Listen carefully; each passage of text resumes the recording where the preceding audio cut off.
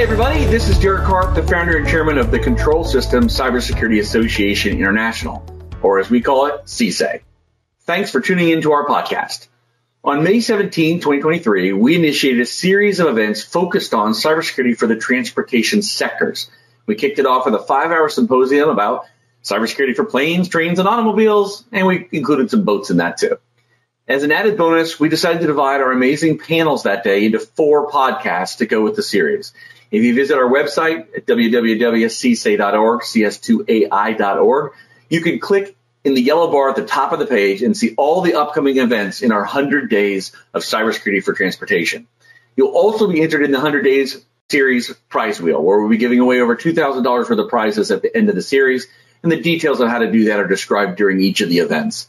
Thanks for listening in, and we hope to see you soon at one of our live CSA online events over the next couple of months. Take care. Be well.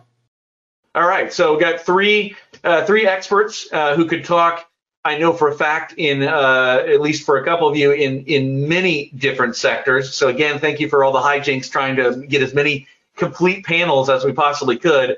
Look forward to your follow-on events. Each of you can deep dive so interestingly into so many areas. I think Jonathan's going to jump from aerospace to pipelines, if I'm not mistaken, when we do the follow-on events. So there'll even be a little bit of flexibility. But today, let's go ahead and get into that. So if each of you will introduce yourself, let's see, I think I've got a slide or two. Jonathan, why don't you go first?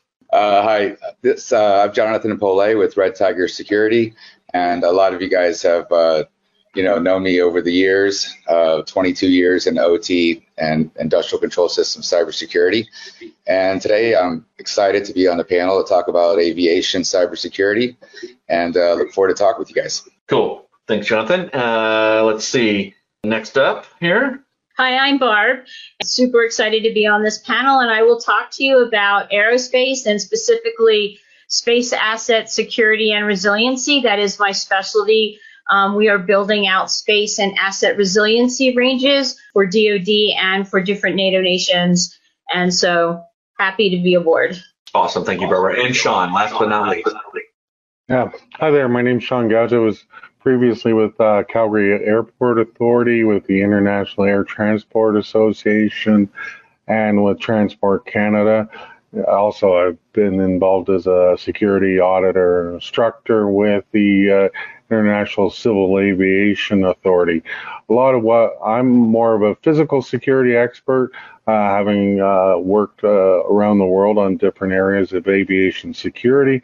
But what I've been involved in the last few years, starting out with IATA, is looking at the convergence between physical security from aviation point of view and cybersecurity, looking at Internet of Things, operational technology, and what have you, and how the two can meet and work together. All right, awesome. Well, let's dive in. This is it's such a great set of panelists here to go into this. Do each of you want to maybe just sort of go around and give a formative statement around your view on, if nothing else, where are we? Are we highly immature, highly mature, somewhere in the middle for cybersecurity as it pertains to to aviation and aerospace? Well, I can start off from a bit of my perspective. I think we still, from the aviation sector, we have a long way to go in looking at cybersecurity and how it impacts our physical security. A lot of the focus has been so far in the aviation industry has been on the security of the aircraft from the technology point of view, or the protection of information, passenger information, that sort of thing, passenger names lists, reservations, using the PNR and so forth. Where the aviation industry needs to start looking more is the connectivity between the traditional physical security and the cybersecurity. Well, when I'm talking about cybersecurity, I'm not meaning just information technology. I'm referring to any aspects that there is some sort of system, computer system or network hooked up to the physical security.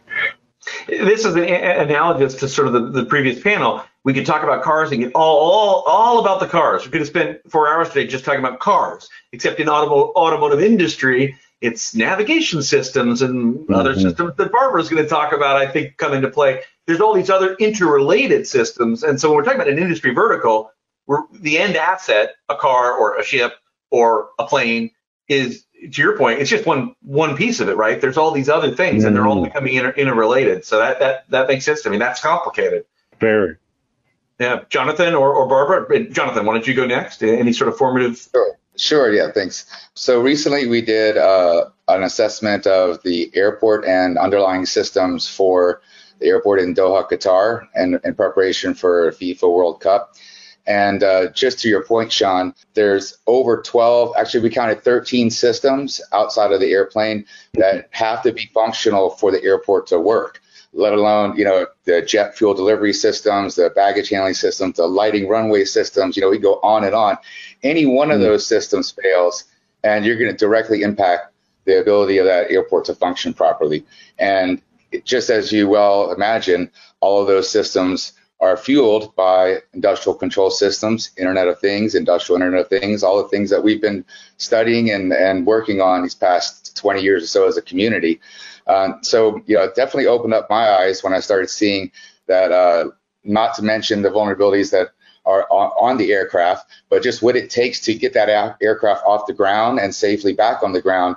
It requires a lot of OT. And so that's basically my take is this. I'd like to talk a lot about the ancillary systems that you guys may not know is powered by OT and ICS systems, because magically it just works, hopefully.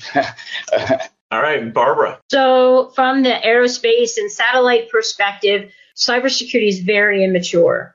And it's very immature for multiple reasons that we'll discuss. But, you're looking at people for many years thought it was the ultimate air gap. No one's going to be able to hack something that's in orbit, whether it's low Earth orbit or middle Earth orbit, etc. But that's not a reality. And we also have many ancillary systems such as ground stations, antennas, and just due to the nature of the communication that passes through the air based on the different radio spectrum, there's all sorts of challenges with eavesdropping. There's a lot. And there's also the challenge that you have with the asset itself, because you just can't go and repair. You can't go and generally update some of the older satellites that are in orbit. So we have satellites from the early 2000s that are still functioning and working, but they do not have modern security controls that are enabled. And so you're always looking at how do you protect those systems, because you just can't go up there and take it down, fix it, and then redeploy it. Yeah, the ultimate and hard to reach, asset discovery is always this topic in all these verticals. Like, where is my asset? Those are some assets that are hard to get to. And the tech refresh rate applies too, right? That's technology made how far back? Yeah, well, and we still have space assets flying from the 2000s. And the thing is so there has been a change in the development, especially with microsats and small sats, as opposed to the monolithic type sats. But like in a monolithic sat, that could be something like a GPS satellite, which is super important for even all the other verticals, because it's communication, navigation, intelligence, all of that, is that there is no separation. So if you can access that system, you can move laterally around however you like. And the other thing too is that, satellites are the ultimate IoT, OT, and IT convergence. It's all of the three. And plus you have embedded systems and everything, because the space environment, you've got micro oxygen, you've got all sorts of scenarios that you also have to have these hardened. So it's not quite off the shelf. But then we have a supply chain issue where a lot of the suppliers do not have cybersecurity built in, so that when they're getting a technical specification to build to, and I look at this because I actually test satellites on the ground before they're actually deployed, is there is no cybersecurity that's been actually built in. And of course, we all know building in cybersecurity is much better than building it on, but we're super immature and we're trying to progress it. And that's the reason why, right now the maturity of legislation and requirements before you shoot something up into orbit is very, very critical, because you do not want to put something up there that's going to deprecate and become space junk. We already have over 1 million items that we really should collect. And, if we ever have a situation, it's called the Kessler effect, 2 satellites, crash together. I mean, we saw China, we saw Russia. They actually did a laser test where they exploded their satellites in space. It created over 20,000 micrometeors, which are very damaging. The space stations had to move 3 or 4 times, etc. We have to be super careful of what we're putting up there is rugged and secure, so that we don't make, especially low Earth orbit, unusable. And that's a whole, I can't wait till we do our deep dive with you, because that whole area I wasn't even thinking about it when we were putting this whole thing together, but you touched on it. It touches, I suspect, all the other verticals, certainly many of them, yes, if not in some way all of them. It's an overarching sort of thing. And that is thinking my military days, like, man, when you can go after something like that, you can affect one thing or attack one thing and affect lots of other areas. There's lots of value to that from an adversarial standpoint. All right, so let's get into it. There's questions starting to come in. This is a good one. I think we'll go back first to you, Jonathan. But although John, you'll all have comments on this, I think, especially based on what you said. I think there's so much stuff and there's so many different assets and people. So here's the question. I'm doing an airline assessment now, and there is confusion about who is responsible for OT cyber at the airport, since the airline company considers many as third-party service providers. Oh.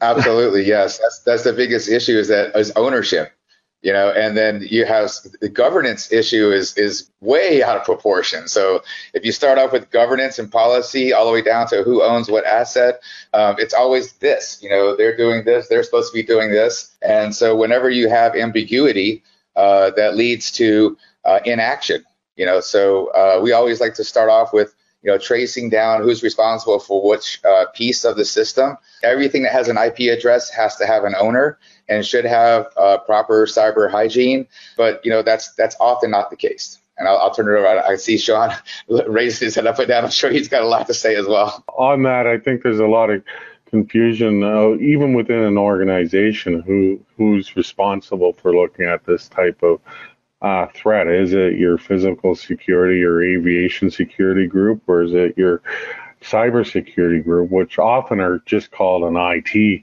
security? So they're only worried about that. And then when you get into an airline with the aircraft itself, who's responsible? Again, is it the aircraft manufacturer? Is it the aircraft maintenance? What have you? So it gets the ownership, as Jonathan pointed out. Also, it's the organizational challenges that one group may not appreciate the threat that it could cause to another group as well. Well, and I also think, too, so when I'm doing assessments and I'm looking at the technical specifications that I require them to provide on any of the embedded systems and things like that, I want to understand that supplier. I want to see, are they certified from the perspective of quality, so ISO certification, etc. But also, is developer RACI. That matrix really helps understand who is responsible and accountable.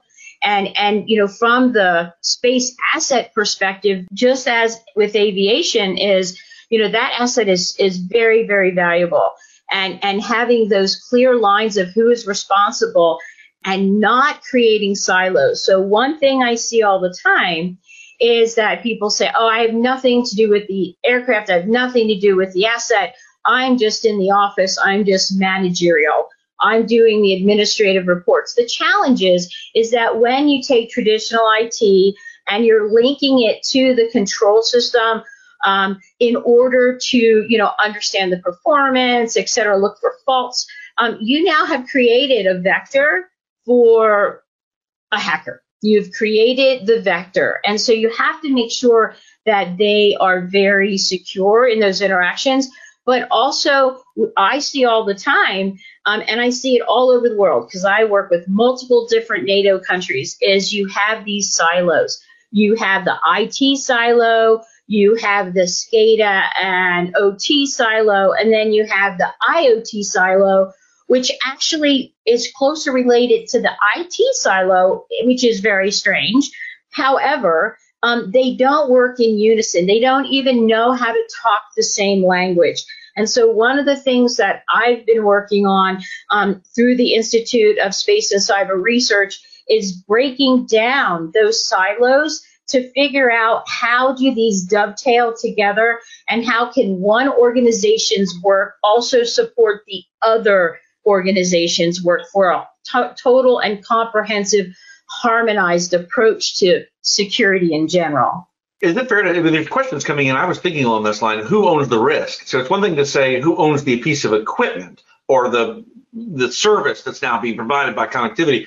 Who owns the risk? And I think when I buy an airline ticket, if I'm just thinking about the one, facet of this, I'm thinking the people I bought the airline ticket from had better be thinking about this, even if a third party is providing something to them, right? I mean, don't they own the risk? And is that where this is going to go? I mean, how does this get done? When people right now could say, oh, no, we don't have it, that's them. So I agree with you. I think that, we have to look at the level of impact. So if you're an airline, or if you're a spacecraft, say for, a Falcon 5 and you have astronauts on board, you have to protect the human life. That's always going to be number one.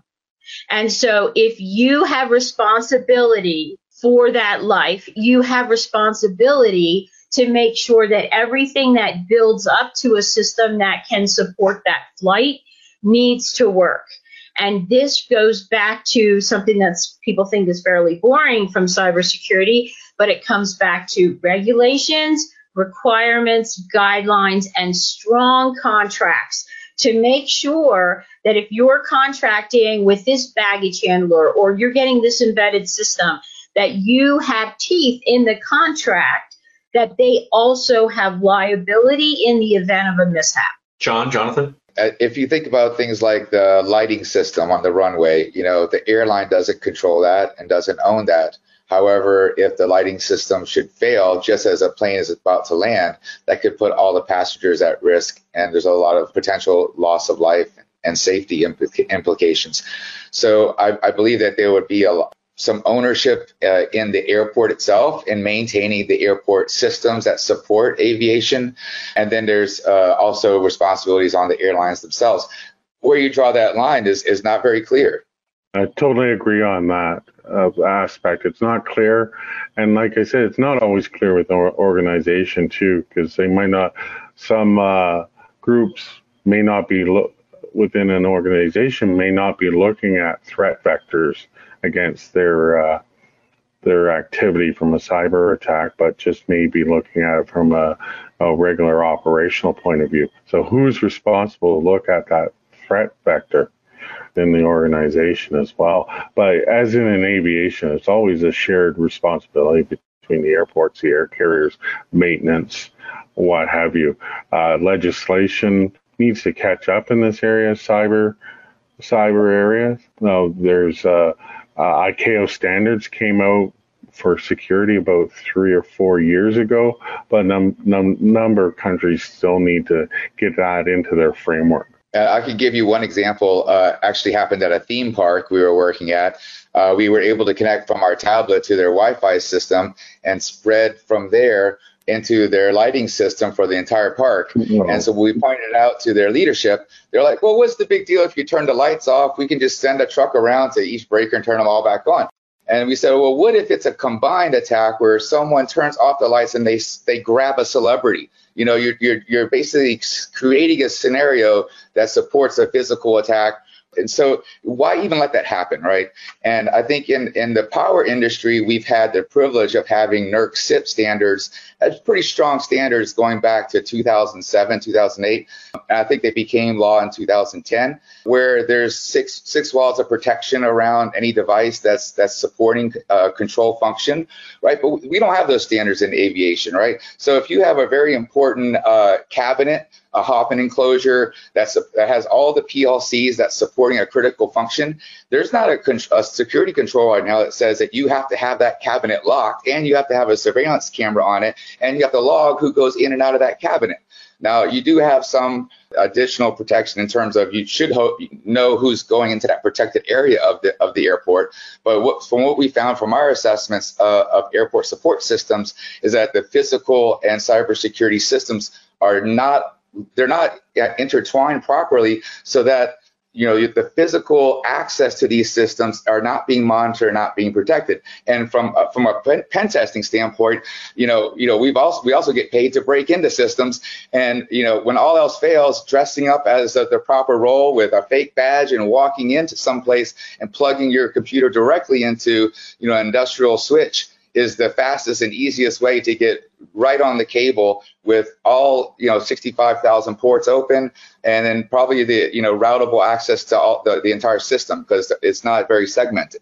So that's another piece I just wanted to throw out there to you guys is we need to take some of that rigor and thinking that was applied in other verticals and not reinvent the wheel and apply them to this industry and also to space as well. Hey, Jonathan, the next time you need an extra body to do some of that masquerading work, I'm available. I've always wanted to do that, and I'm more than willing to try to fake my way into where I need to go. So you just let me know. So, Derek, are you telling me that you like to play dress up?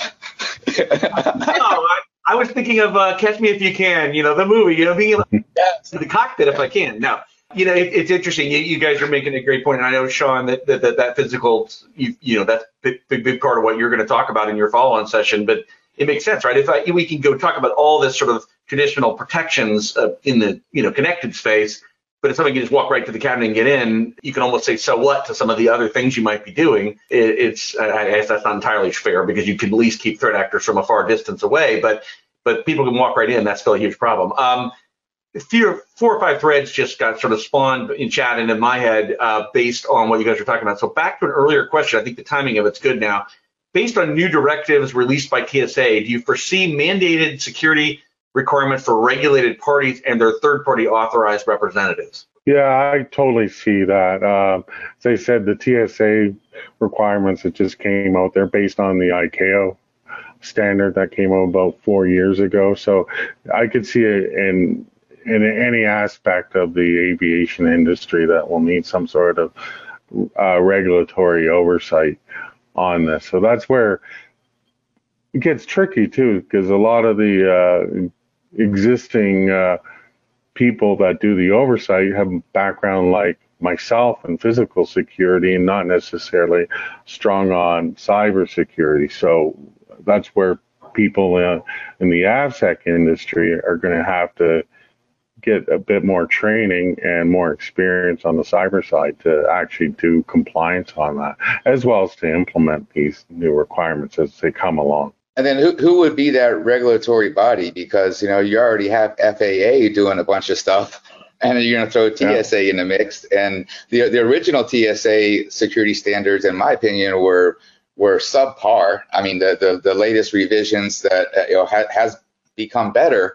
However, I still think they're not where they need to be. There's still a lot of gaps in that security standard. And then is it going to be you're going to have like a whole series of different 3-letter agencies all walking around an airport trying to check boxes? So I think it's a really interesting question.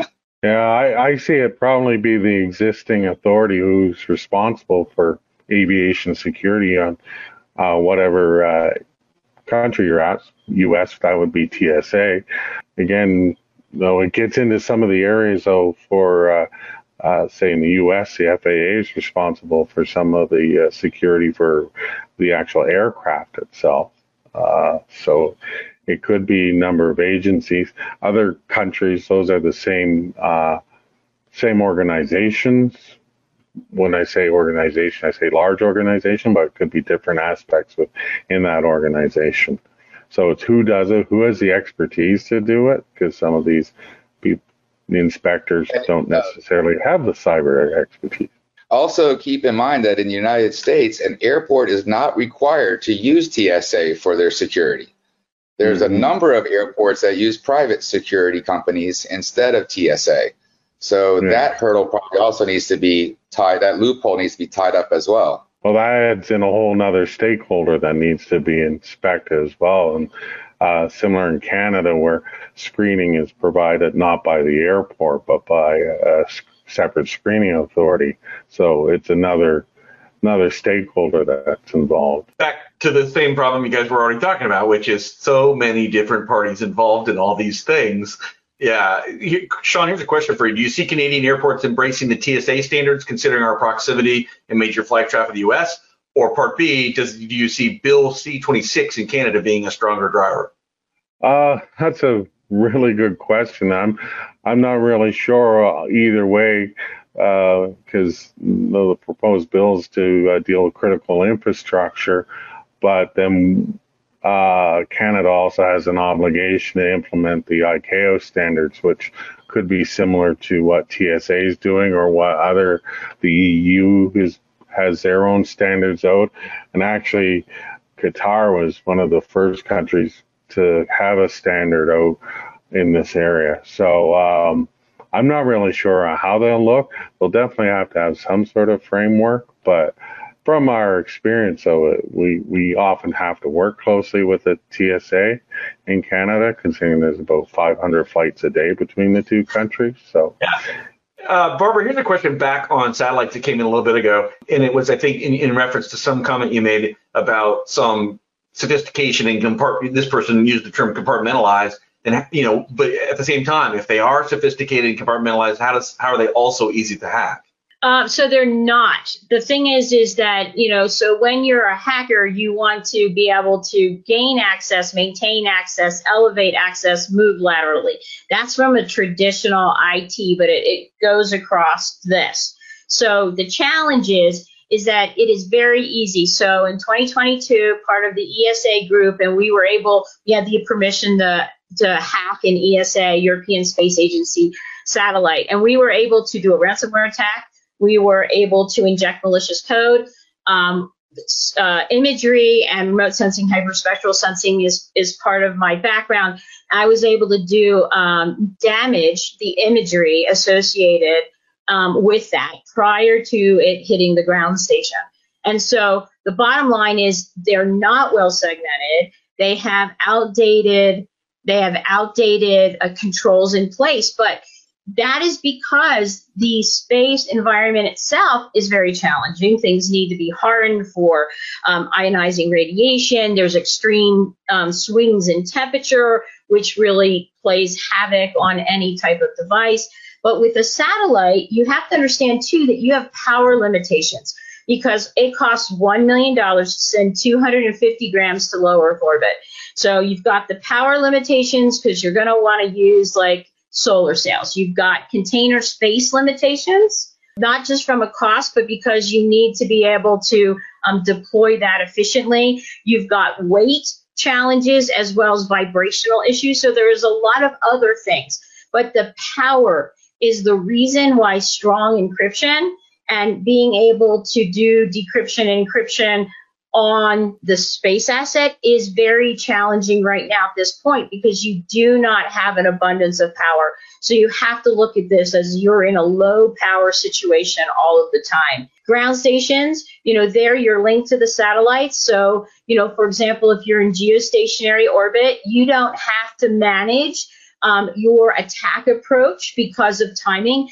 If you're in LEO, you're going to have access to that for 7 minutes every 45 minutes or so. And so the challenge here is that you need to schedule out and figure out, okay, so on these first 7 minutes, when I have access and I can gain access, what do I need to do to set up the path so that at maybe the fifth path, I can then go and elevate my privilege and be able to do what I need. So it depends on the orbit. So it depends on your altitude above the ground. It depends if you're geostationary or not. And the ground station is a big scenario if you're wanting to inject something that way. But again, because we're using all these K bands, KA bands, all these different radio bands, the scenario is that you only need to be close enough to a ground station if the information is not encrypted to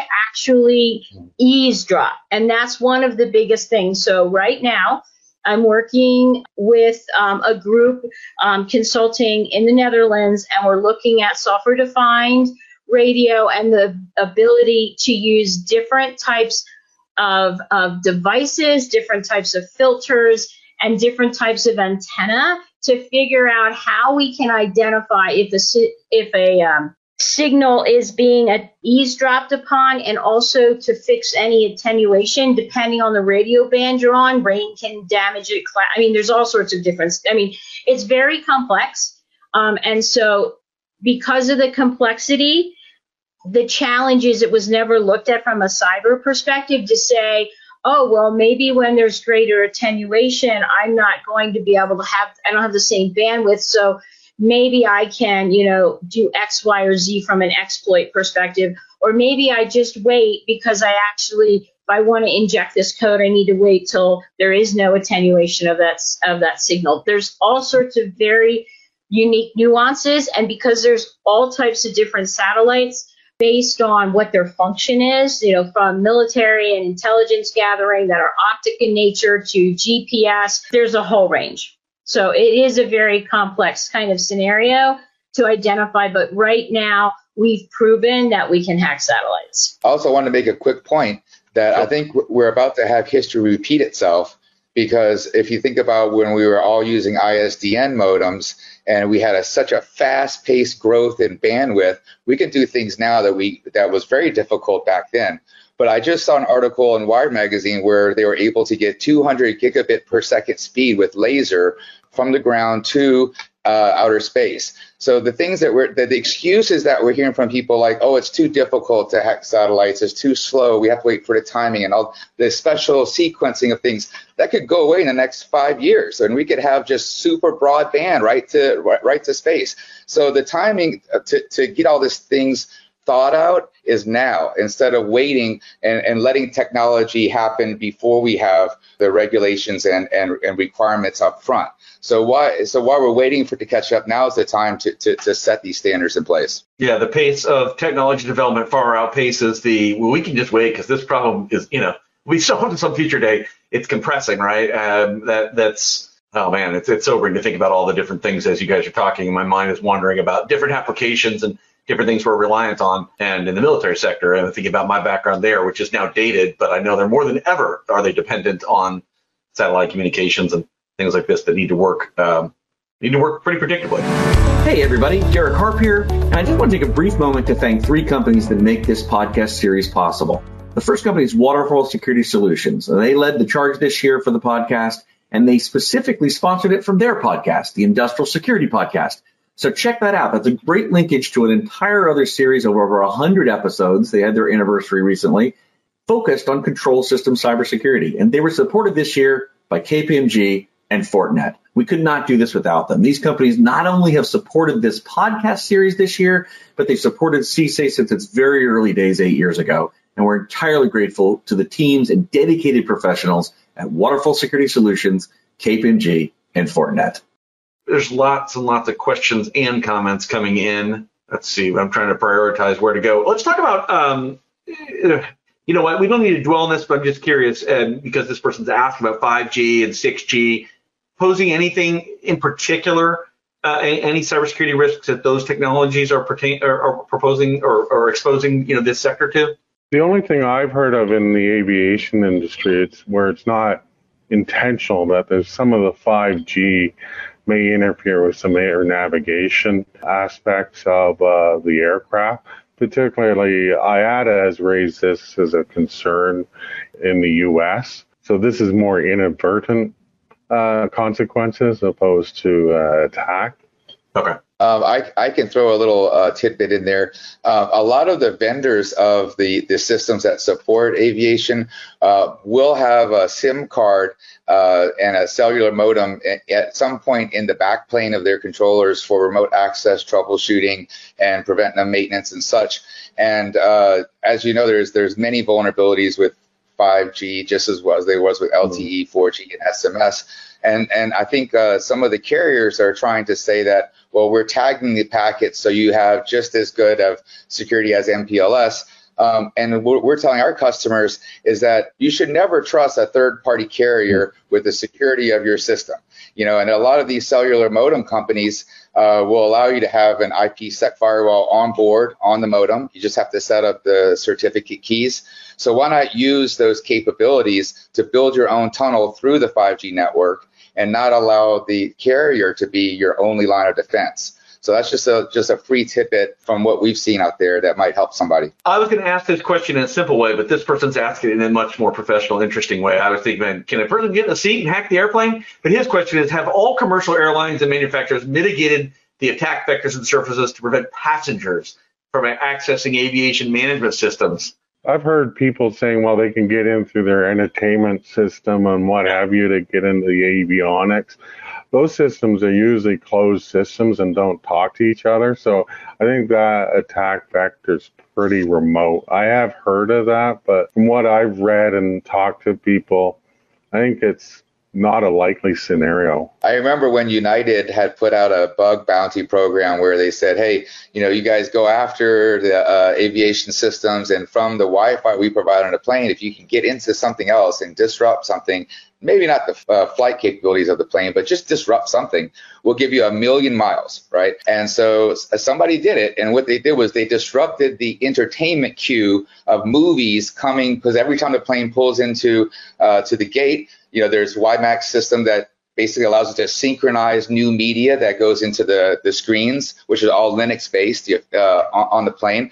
And he was able to replace some of the videos with adult content and make it basically a disgrace to the airline company. And so, there's other ways you could disrupt things that's not safety related.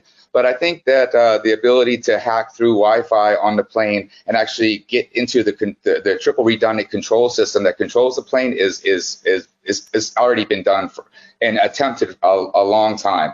So I don't believe it's okay, but you never know what's possible these days. Yeah, that there's those stories about somebody sitting and accessing. So I'm glad you brought up a real example of it, because I've never been sure how many of those are just that stories and how many are no. Here's what happened. A passenger right in the seat able to do X, Y, or Z. But you raise a really good point.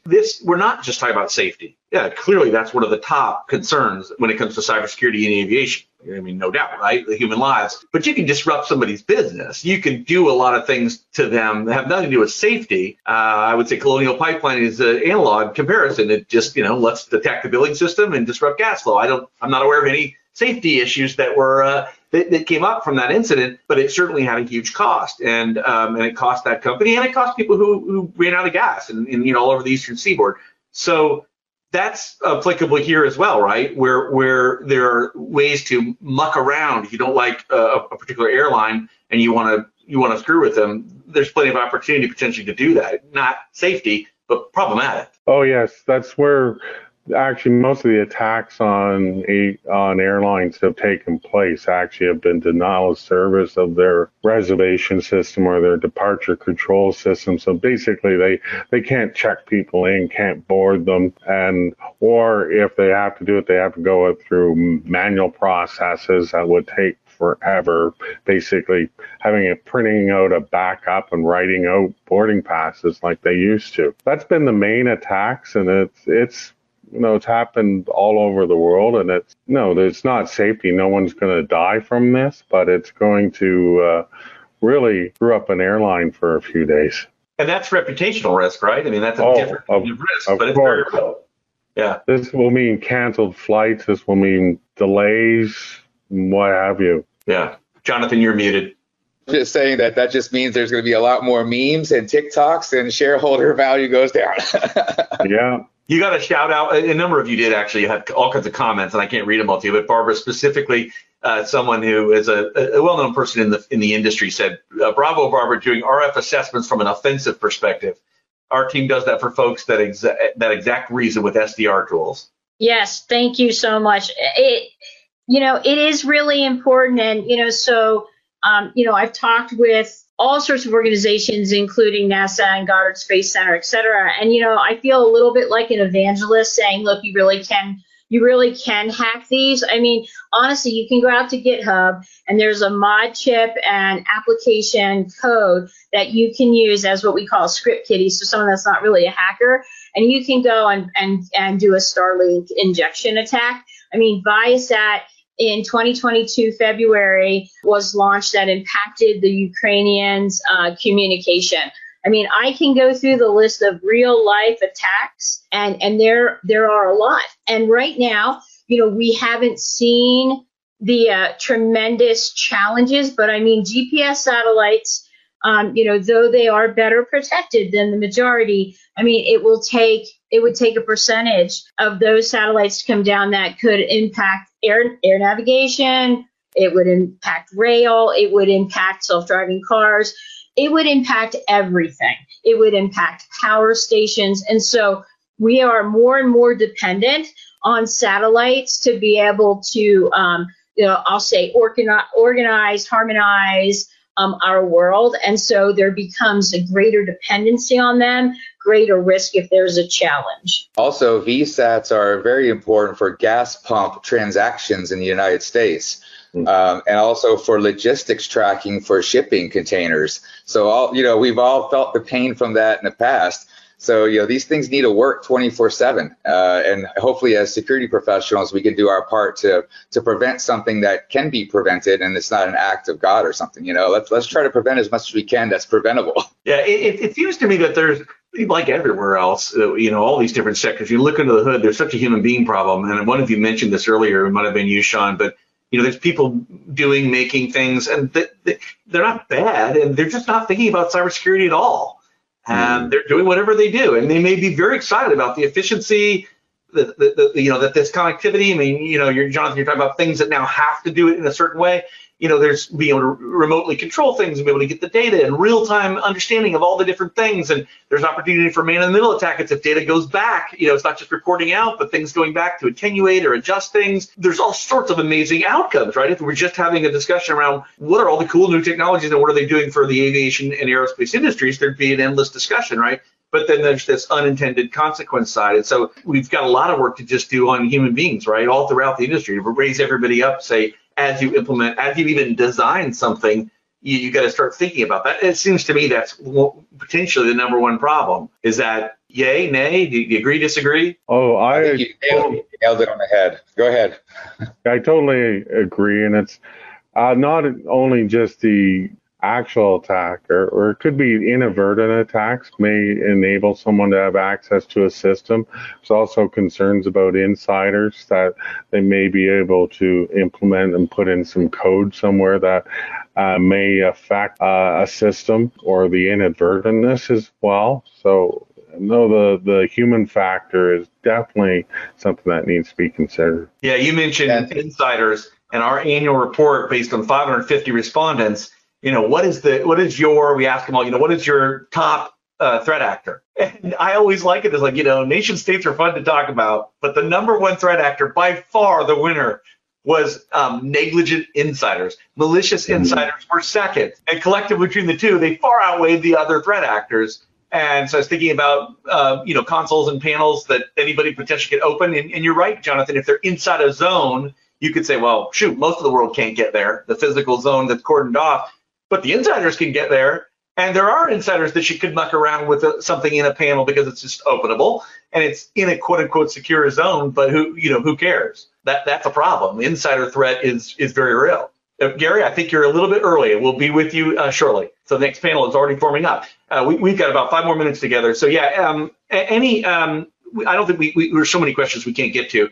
I think each of you, if you want to make sort of a parting comment or thought you've had as of today's panel, or just something you think is the most important thing you want to convey today. And again, everybody, come to the individual sessions. All three of these individuals are going to do amazing sessions in the next 100 days of transportation cybersecurity, where they can go deeper than we're able to do, obviously, in this format today, where we're covering so many things. But any final comments? You want to go maybe Barbara, Sean, Jonathan? So I think that the key is that we need to pay attention to this. We need to talk about it, and we need to have very real actions and tasks to get it done, including not only ensuring that you're using hardened and cyber-ready components for your space assets, and that you're understanding and looking at all of the physical and IT controls at the ground station, but you're looking at this from the perspective of it is IoT, OT, and IT combined. I also think that, making sure that we're being responsible stewards for our orbits, including low Earth orbit, so that we have the necessary, I'll say, regulations and agreement. And it's very challenging because we're dealing with many, many nations with many, many different motivations. So it makes it very challenging. But just getting it out there, understanding that space assets are very critical to normal life, not just intelligence, surveillance, and reconnaissance, and that we need to pay attention. We need to build guidelines, regulations around this to ensure that we can appropriately use space and that we can maintain our same level from a societal perspective here, because we are so dependent on them. Okay. My takeaway would be really that organizations need to try and break down the silos between physical security and cybersecurity. I think that's key. Cybersecurity professionals don't think about physical security and vice versa. I think once that's done, each group will be able to think of threat vectors from a physical or cybersecurity point of view and have a holistic security approach. So one quick point is, I know we're talking about all these issues that we're finding with the lack of proper controls in these industries, but keep in mind that we as a society, we've been building roads and bridges and things for thousands of years. We've only had computers and computer security for basically 40 or 50 years maximum, I think. So this is a brand new ground, and unfortunately, it doesn't get attention until something really bad happens. We're a reactionary society, and you just take a look at what happened in electric power. At first, every power company was able to kind of have their own set of controls in whatever way they wanted to, until we saw there was so much negligence that FERC came in and NERC came in and said, you know what, we're taking this out of your hands, and here's a set of security controls that you're mandated to follow. And if you don't follow them, here are fines and penalties that are going to be placed on you for not doing it. And unfortunately, that's going to have to be what it takes in some of these ultra critical industries, because if you leave it up to an organization to do the right thing, they may not be trained and may not have the right guidelines in order to do that, because it's such a new industry. So that's just my takeaway is, I think we're going to be driving to the point where, now is the time to set the standards and make sure that we make them repeatable and can be followed, and also make sure that we have the right responsible party for each part of the system that's held accountable for its cyber health. Yeah, that comes up all the time, especially all the discussions over the years around NERC, NERC CIP, and it's often followed up by it doesn't equal security, but it moves the needle. Yes. Compliance with the list, like there's still going to be problems, there's still going to be holes. However, you might have moved from low maturity to medium. I'm not going to argue where people are in the industry because of those regulations, but it makes sense. You've progressed somewhere probably because you've been forced to, but it doesn't cover it won't ever cover everything. Is that fair? Absolutely. Yes. Yeah. Well, that seems to be, this is an industry where we can easily see some more. So, well, hey, I want to thank you all three, not only for being here today, but for what you do in the industry, keeping us safe. Cardboard manufacturer, I don't want them to get hacked, but I'm not totally concerned about whether they do. But what you guys do, it really matters. So thank you on behalf of society and for prepping for today and for doing the follow-on events. I mean, we're excited. We're getting some initial feedback about these deeper dives with each of you, and that was a cool pivot that really came up, and you guys all jumped around a little bit to do that with us. So thank you again for all that, and we'll see you soon. All right, thanks a lot. Hey, well, thank you.